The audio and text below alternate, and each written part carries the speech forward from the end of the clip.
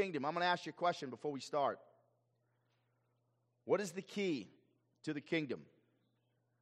What is the key to the kingdom? You're going to find that out under the heading of the Counterintuitive Kingdom. You're going to hear some things that just don't seem to make sense. That's kind of what counterintuitive means. We're going to talk a little bit about paradox in a moment. But in this passage, this is deep, okay? 22, 21 to 30. Under counterintuitive kingdom. Oh, one final thing. You don't have any pictures today, but we'll have them next week. Last night was softball opening night.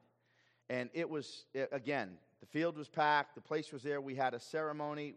Little Penelope Scacera sang the national anthem.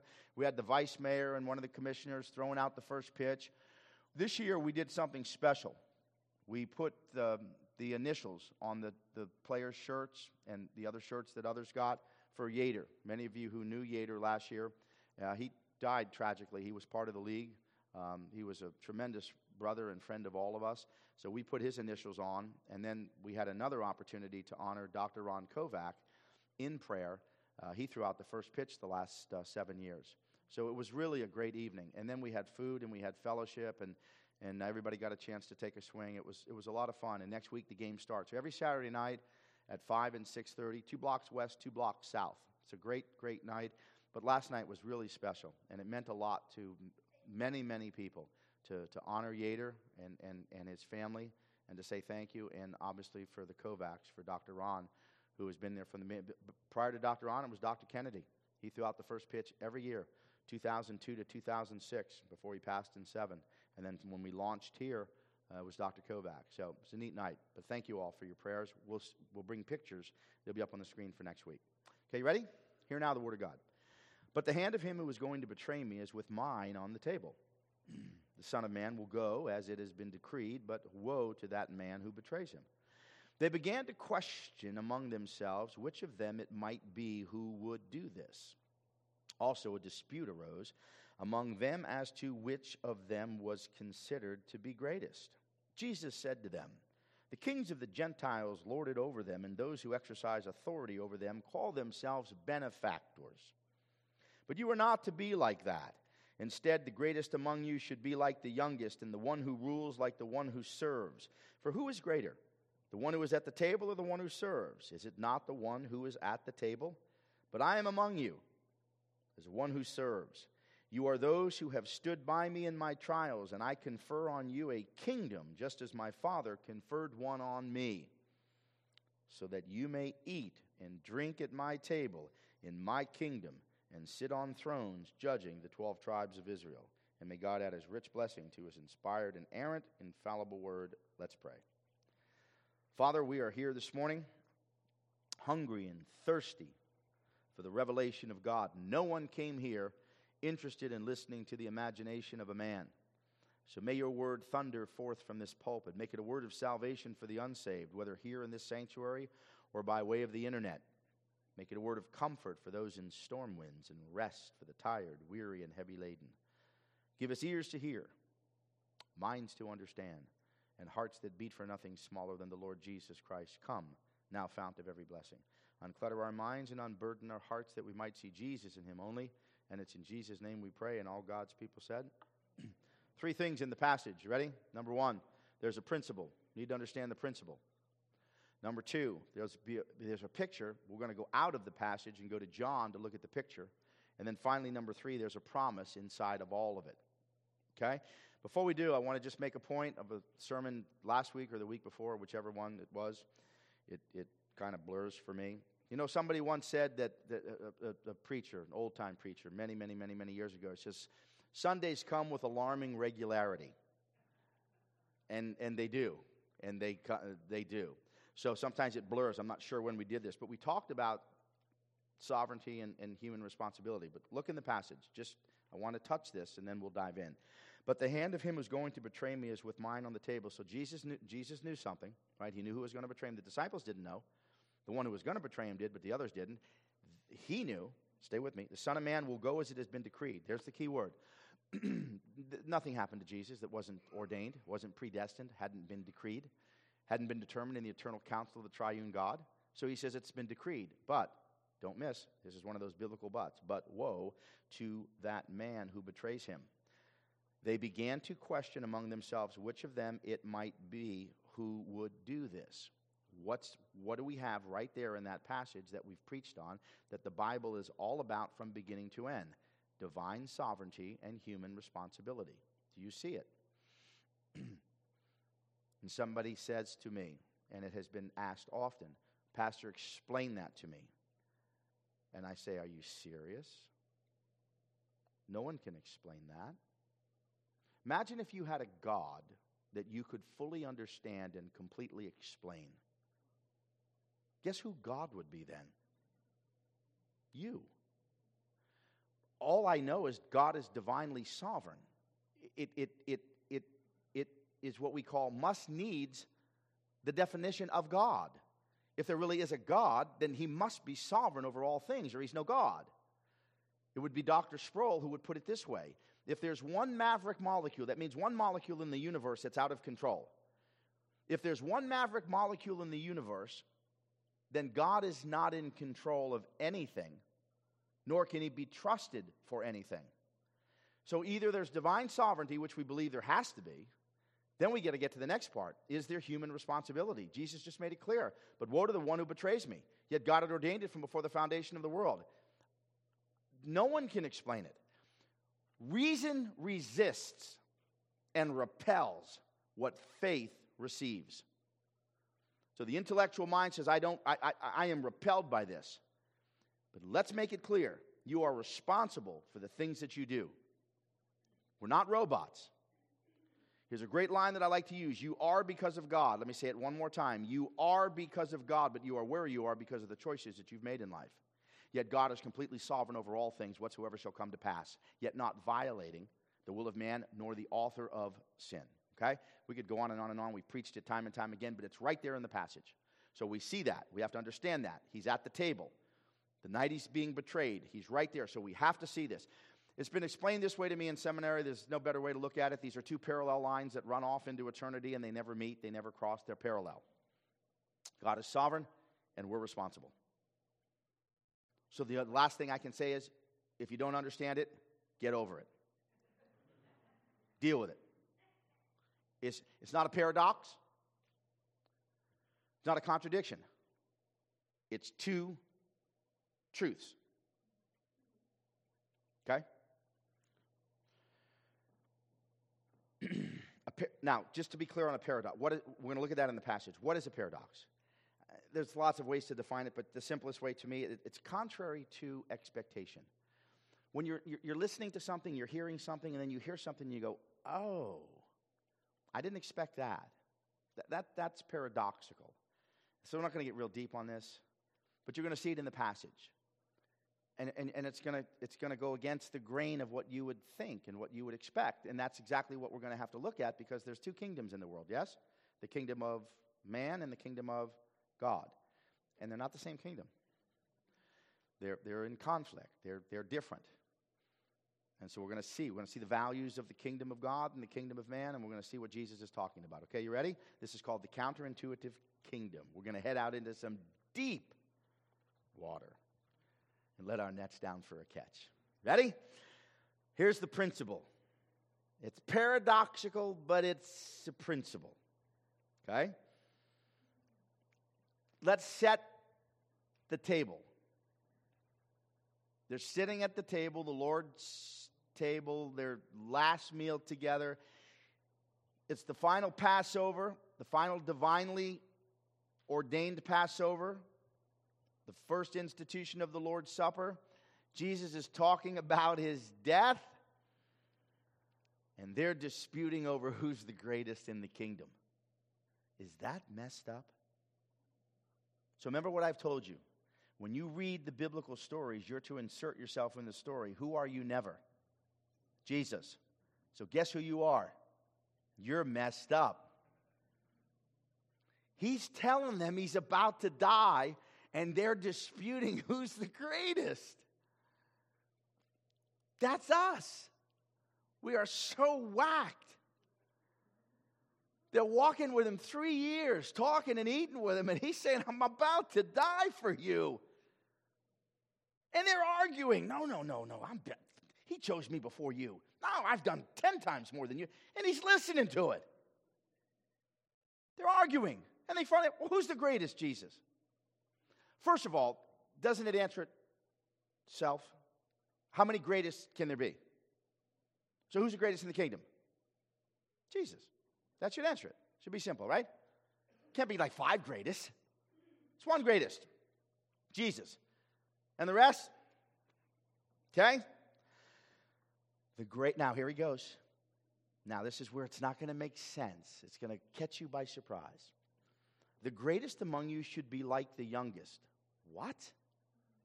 That doesn't make sense. The one who rules like the one who... No.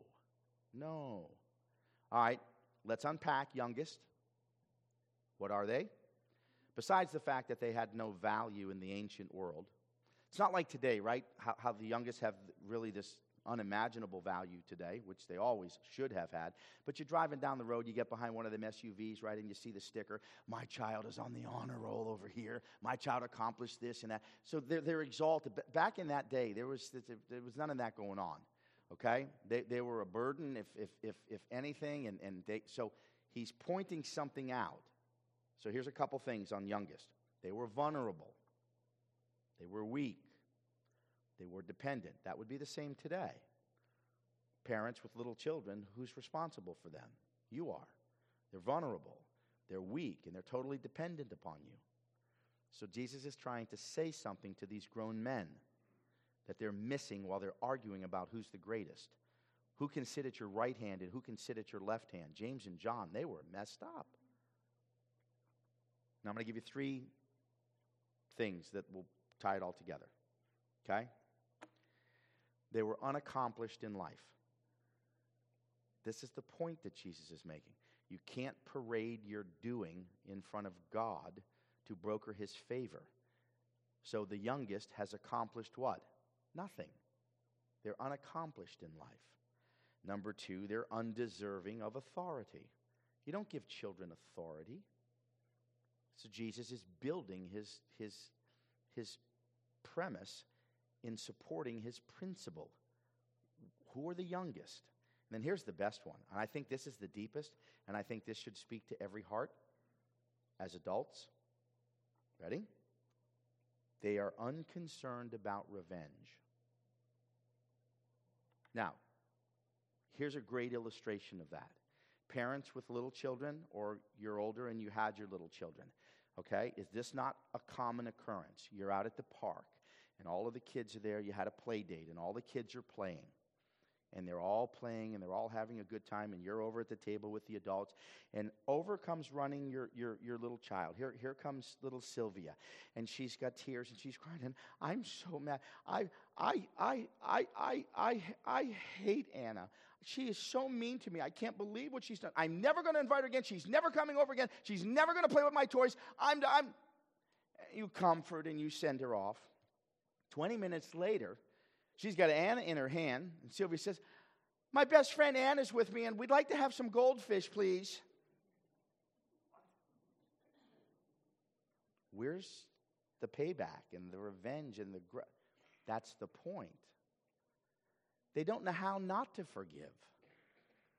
That other stuff that we have isn't in them. They go from, I can't stand, you'll never come over again. We're best friends.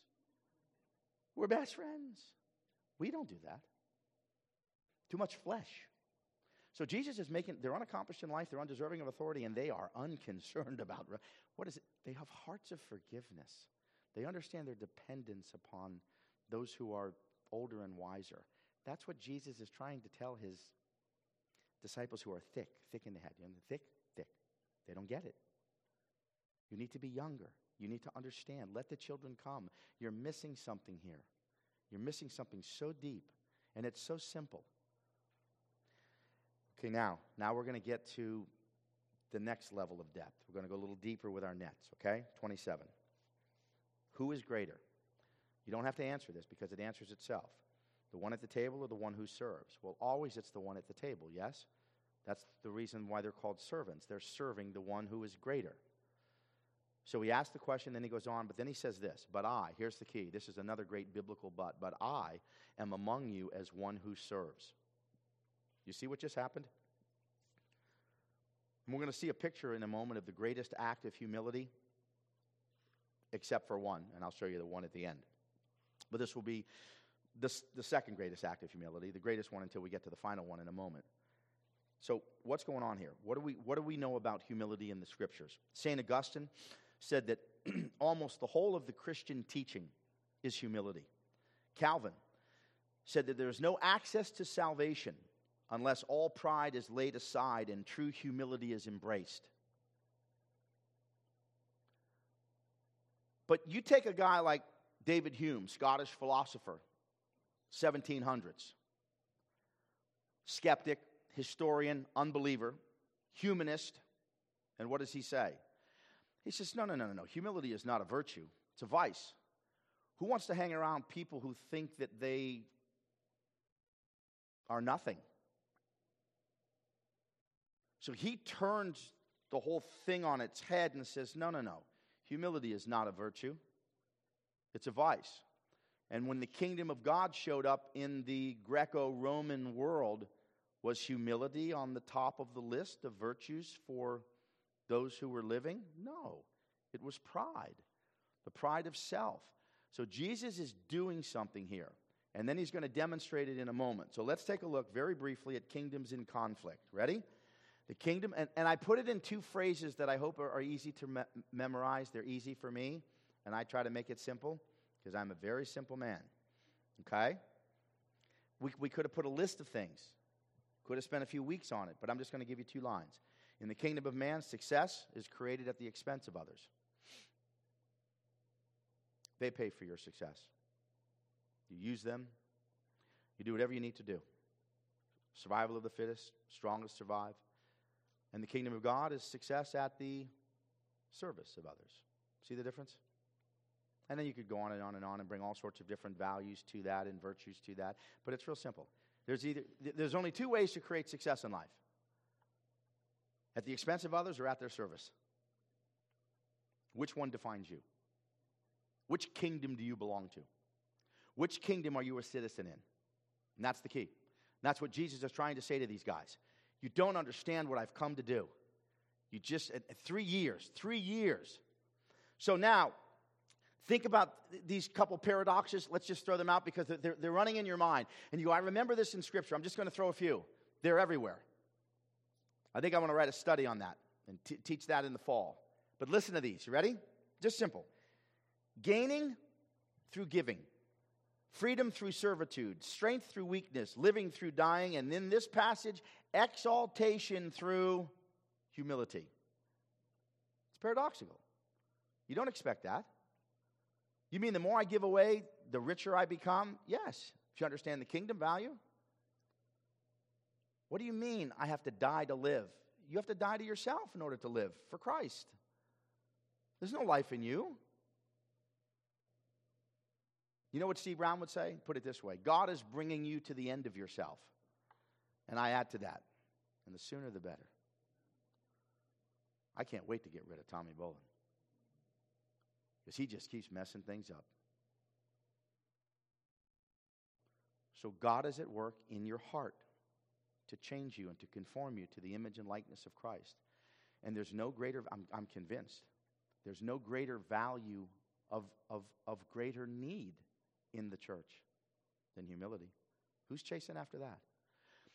We just entered into the third month of the year, right? So we're not that far away from the new year.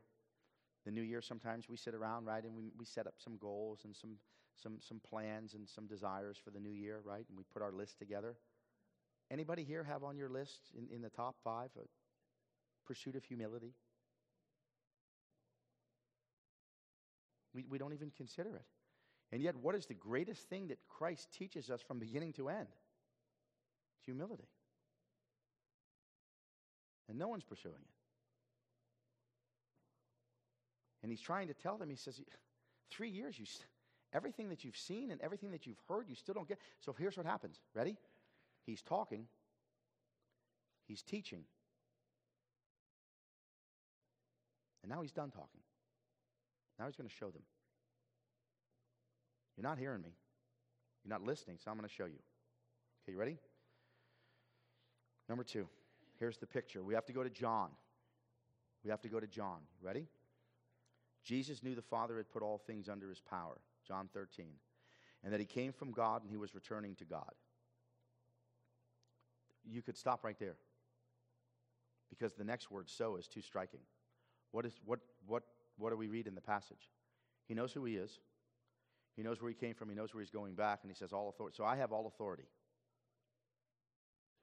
So, you don't miss this. I have all authority. I came from God. I'm going to return to God. I'm God. So, because of that, he got up from the table, took off his outer clothing, and he wrapped a towel around his waist. After that, he poured water into a basin, and he began to wash his disciples' feet, drying them with the towel. Okay, you got to get the picture. In the ancient world, roads were primarily dirt roads, and so feet got really dirty. They wore sandals, many barefoot. So by the time you got to your location, they were really nasty. The job of the slave in the location in which you arrived was to wash the feet of those who came in. Now, they come into this room. The upper room has already been prepared. They're having the meal, but they're watching. They see something. What do they see? They see a basin. So picture that. You're at the table. You know what should have happened, and you know that it hasn't. There was no slave there. There's a basin, and there's a pitcher of water, and there's a towel. And all of a sudden, in the middle of the meal, you see Jesus get up. Imagine the horror. Now, Peter's going to give us a full expression of the horror in a moment. But Jesus gets up, takes off the outer garment, he grabs a towel, he girds himself, pours the water in the basin, and he starts at the disciples' feet washing them. Do you see the picture? It's almost it's unimaginable. It's hard to believe. And Peter is horrified. All of them are. He's speaking on behalf of them. But no one is moved. What should have happened? When they walked into that room that night, they should have been fighting over the basin. They should have been fighting to be first to get to the basin to wash his feet and the feet of everybody else in the room. But instead they sat and they ate, and their Lord said, I've had enough of this. You don't hear me. You're not listening. I'm going to show you again. I've been showing you. I'm going to show you one more time because I'm going to be gone tomorrow. You have to get this because you are not going to be able to expand my kingdom without humility. We will never advance into holiness without humility. Nothing is going to happen in my kingdom if we don't have humility. So now, we go further down in the passage, 14, 15. Now that he reminds them, don't be confused on who. Now I, your Lord and your teacher, have washed your feet. You also wash one another's feet. I have set an example that you should do as I have done. They're utterly shamed. So 2 things. I want to show you 2 things. Humble service. Then I want to show you a holy symbolism. Okay, very simply, and then we'll move on. Andreas Kostenberger is a contemporary modern Bible scholar, the Midwestern Baptist Theological Seminary, and he writes these words. The practice of foot washing, which has a long Old Testament tradition, was typically performed by slaves. He says typically because you'd wash your own feet. Not everybody had a slave available to do that. But when you went to a location, a slave would be available.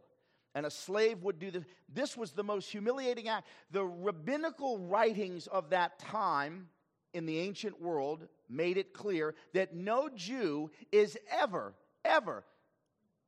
not only never to be forced to wash feet, it's never even suggested. It is too humiliating of an act. It is too above and beyond a Jew. And here's the Jewish carpenter, teacher, Lord, washing their smelly, toe-jammed feet. Imagine the toe jam. So Peter knows, and he freaks. And he says, he's watching. If you've been to the Christmas special here, you see our Simon Peter, Mac, and he washes the feet. It takes a couple to get to Peter. Peter's not the first, because Jesus is setting it up. So Peter's watching this happen. He's going, oh. No, Lord, you will never, ever wash my feet. So now we got to go to what? We got to go to a holy symbolism. It's not a sacrament, but there's symbolism here that we can't miss. Back to verse 8. I didn't put it on the original portion. I'm going to bring it now. Jesus says to Peter, okay, Peter, you don't want me to wash you? Unless I wash you, you have no part with me. That has nothing to do with feet. Right? You can't miss that. You think he's talking about washing feet? If I don't wash your feet, you have no part in the kingdom. No. He's not just giving us a picture of humble service. It's deeper. It's always deeper with Jesus. Don't miss the humble service. But there's holy symbolism here. Leviticus 8. What does God command Moses to do in Leviticus 8 as he's getting ready to ordain Aaron and his sons into the priesthood? He washes them with water. It is symbolic. It is symbolic. It is a symbolic act of what? Washing away of sin, cleansing from all unrighteousness. It is a picture. It's a picture of something that is about to happen in less than 24 hours. Because he's now going to shed his blood that will truly cleanse us from all unrighteousness. That's, okay. 1 Corinthians 6:11. Don't miss this. You were washed. You were sanctified. You were justified in the name of the Lord Jesus Christ by the Spirit of God. Why is it not a sacrament? Let's just be clear on that. A sacrament is what? Sacrament is an outward and visible sign ordained by Jesus, pointing to an inward, hopeful spiritual condition. We have two of them. Two of them that point back to circumcision and the Passover in the Old Testament. He changed Passover that night and turned it into the Lord's table, the Lord's Supper. We have taken circumcision and we turn that into baptism. Those are sacramental. Those are done for that specific purpose. An outward visible sign pointing to an inward spiritual condition. Nothing magical in the water. Nothing magical in the foot washing. It's not a sacrament. You're not to be running around washing people's feet. If you like to do that, that's good. Some places have instituted that. There's nothing wrong with that. But that's not the point. You're missing the point if you turn it into a sacrament. That's not what he's doing. He's finally had enough. If I'm Jesus, you know what I'm thinking? Man, when I come out of that tomb, I'm finding me 12 more. I had enough of this. No matter what I say, that's a joke. He's working on them. He's working on their hearts. He's getting them to a place where they're finally, and they're going to get it. They're going to get it. They're going to get it. And all of them, the church tradition tells us, John's going to die for him. They're going to get it. And that church is going to explode. Because they understood what true humility was. They understood that the last will be first. And the first will be last. And they understood that if Jesus was their Lord, they would be like their Lord in every way. And they would be so other-oriented that it would be something the world has never seen. That's what humility is. That's what Jesus is teaching. That's what he's showing. That's more needed now in the church than ever before. So how do we understand the promise? This is deep, but it'll be brief. And if you have questions, some people came to the fellowship hall to ask. We can talk. But you can't, when you preach through a book, you can't neglect passages, right, that are difficult. You can't gloss over it. And you don't have to be in agreement, but we've got to look at the passage. Okay? So here's a promise. Watch. You have heard, you have stood by me in my trials. 22, 28 to 30. I confer, he's talking to the disciples. Judas is gone. Judas is gone. Matthias will be picked in Acts. I confer on you a kingdom just as my Father conferred one on me, so that you may eat and drink where? My table, in my kingdom. Whose table? Jesus' table. Whose kingdom? Jesus' table. Who just washed the feet? Jesus. The one who owns the table? The one who rules the kingdom? He just washed their feet. but there's more. And sit on thrones. We like that. But now what? Judging the 12 tribes of Israel. What does that mean? I can only touch on these two things, okay? So we're going to be very brief. You've probably heard of both, and if you haven't, we can chat more and you can look on your own. You probably have heard of what's called replacement theology and covenant theology. But you got to deal with a passage like this, and I'm going to show you something in Revelation. Now I'll take you to Romans very briefly. What is replacement theology? It says that the church has replaced Israel, that God has no interest, no plan, Israel has no part in the kingdom moving forward. Or covenant theology, that the church is the expansion of Israel. If you believe in replacement theology, how do you respond to Luke? You say, well, it's talking about the spiritual Israel. Okay. Revelation 7. Ready? Don't miss this. I heard the number of those who were sealed from the tribes of Israel: Judah, Reuben, Gad, Asher, Naphtali, Levi, Manasseh, Simeon, Issachar, Zebulun, Joseph, and Benjamin. Why do you think they're named specifically? This is you've got to deal with it, got to answer it. And then you have to go back to Romans. I can't pull it up. I took a whole class on this one thing, Romans 11:26. Paul says, all Israel will be saved. What does that mean? We know they can only be saved by grace through faith, but we know that there's something going on. And you can't just turn a blind eye and a deaf ear. Jesus just said, you're going to rule over the 12 tribes of Israel. We see it in Revelation. We got the 12 tribes laid out, listed out for us. So we know, but where does that leave us? We're not one of the 12. Where does that leave? Well, it doesn't leave us out. We're in. We're going to go back 2 chapters before. Okay, we're going to go back and you're going to see that you're going to do the same thing as the disciples, the apostles. You're going to do the same. Only we're going to do it differently. It's going to be a different context. Ready? Revelation 5. Here we go. You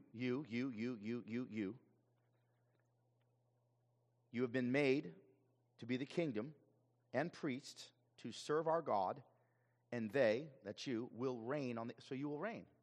We'll be on thrones. We'll be reigning with Jesus, ruling and reigning. What does all that look like? I don't know what it looks like. I have no idea. And frankly, I really don't care what it looks like. All I care about is being in. That's all I care about. And there are far greater minds and theologians through the history of the Christian church trying to unpack all of these things and figure it all out. I don't have time for that. I'm trying to talk to people about Jesus and getting them saved. That's all I'm here to do. And then bring the word to you every single week. And hopefully it's a word of edification that strengthens you, causes you to ask questions, but hopefully by the power of the Holy Spirit conforms you more and more to the image and likeness of Christ. Something's going on with Israel. And they're going to rule over those 12 tribes. Remember, there was a reason. And that clearly it's not just symbolic that Jesus picked 12 men and then Judas is booted and replaced by Matthias over how many tribes in the Old Testament? 12. So there's something going on there. But know this, nothing will happen outside of grace and faith in Jesus, right? Are we clear? There's only one way in. So we know that. There's only one way to get in. There's no special dispensation for getting in apart from Christ. That doesn't exist. We know that. Paul knew that. But Paul says in Romans, all Israel be saved.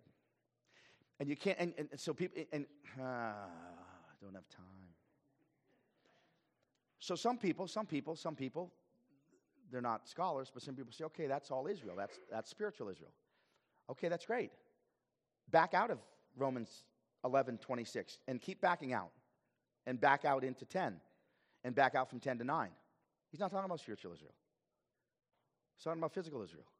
You can't just change it in the middle of a context in which is being presented to you under the inspiration of the Holy Spirit. He's talking about Israel. And he says something. We got to deal with it. Okay? So I want to make sure we don't just gloss over something and somebody goes, yeah, you didn't touch on that. Well, I'm doing the best I can. All right? How do we close? Ready for the close? This is it. Waited all morning for this. I tell you, it'd be worth price of admission. Ready? I'm going to go to Napoleon. Remember him? Napoleon Bonaparte. You bring him to church? Yeah, I bring him to church. Check out what he's got to say. First of all, let's figure out who he was. He was a French statesman, military leader, arguably, by historians, the greatest, perhaps, the greatest general and emperor in the history of the world. Perhaps. That's arguable.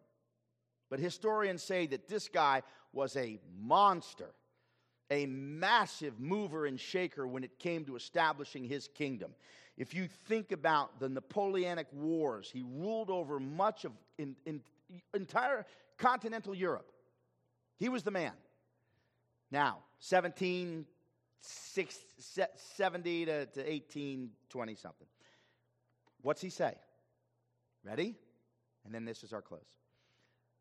I know men, and I tell you, Jesus Christ was no mere man. Superficial minds see a resemblance between Christ and the founders of empires, but it does not exist. Alexander the Great, Caesar, Charlemagne, and myself, we founded empires. But on what did we rest the creations of our genius? Upon sheer force. Jesus Christ alone founded his empire upon love. And at this hour, I tell you that millions of men would die for him. And I can assure you what Napoleon said.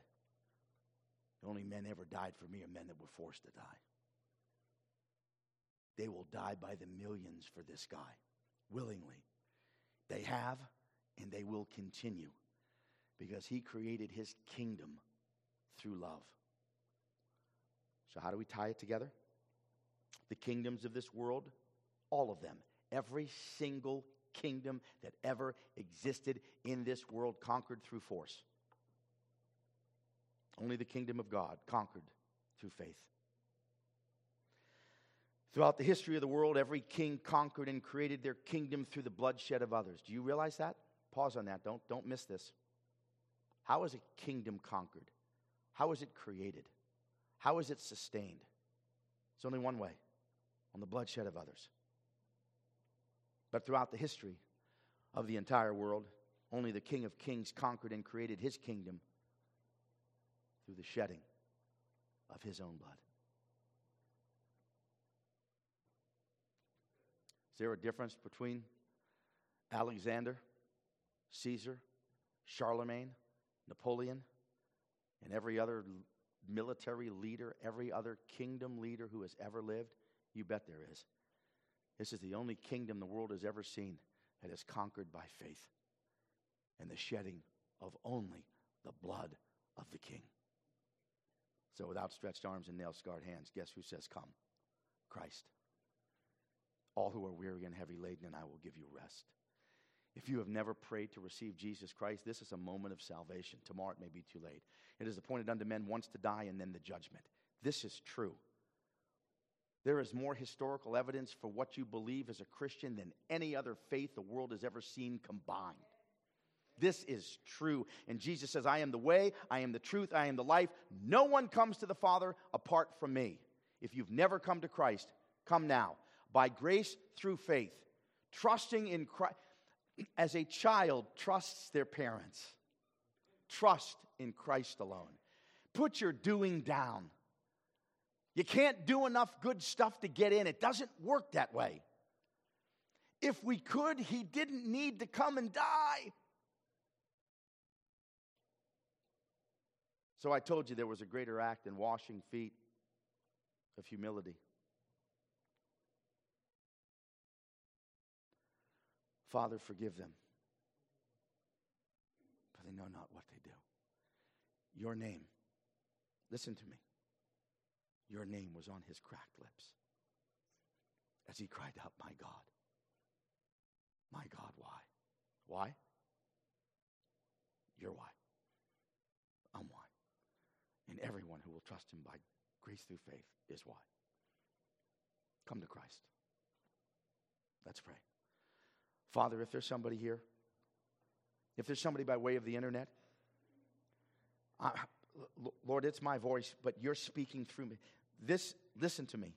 If you have never prayed to receive Jesus, this is Christ speaking through me. Come to me. Trust in me. Believe I did what I said I did because I did it for you. You don't have to go and try to get cleaned up and come. Come now, just as you are. Broken, bloodied, messed up. Come to me, and I will give you rest. Come to Christ. If you've never prayed, it's a simple prayer that the tax collector prayed in the temple. Pray these words: God, be merciful to me, the sinner. And salvation is yours today. It's that simple. It's a childlike trust in Christ. Won't you do that?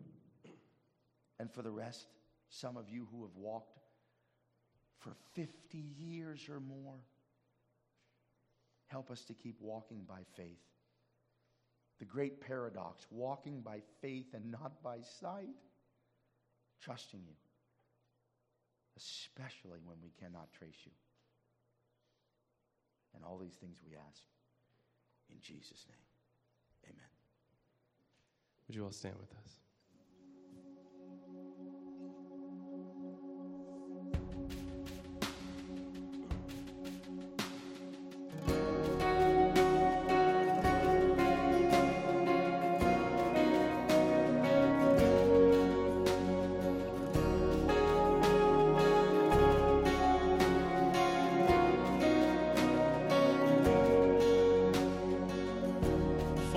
Spoke a word, you were singing over me.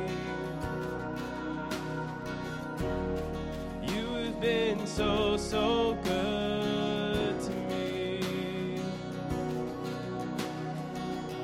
Before I took a breath, you breathed your life in me. You have been so, so kind.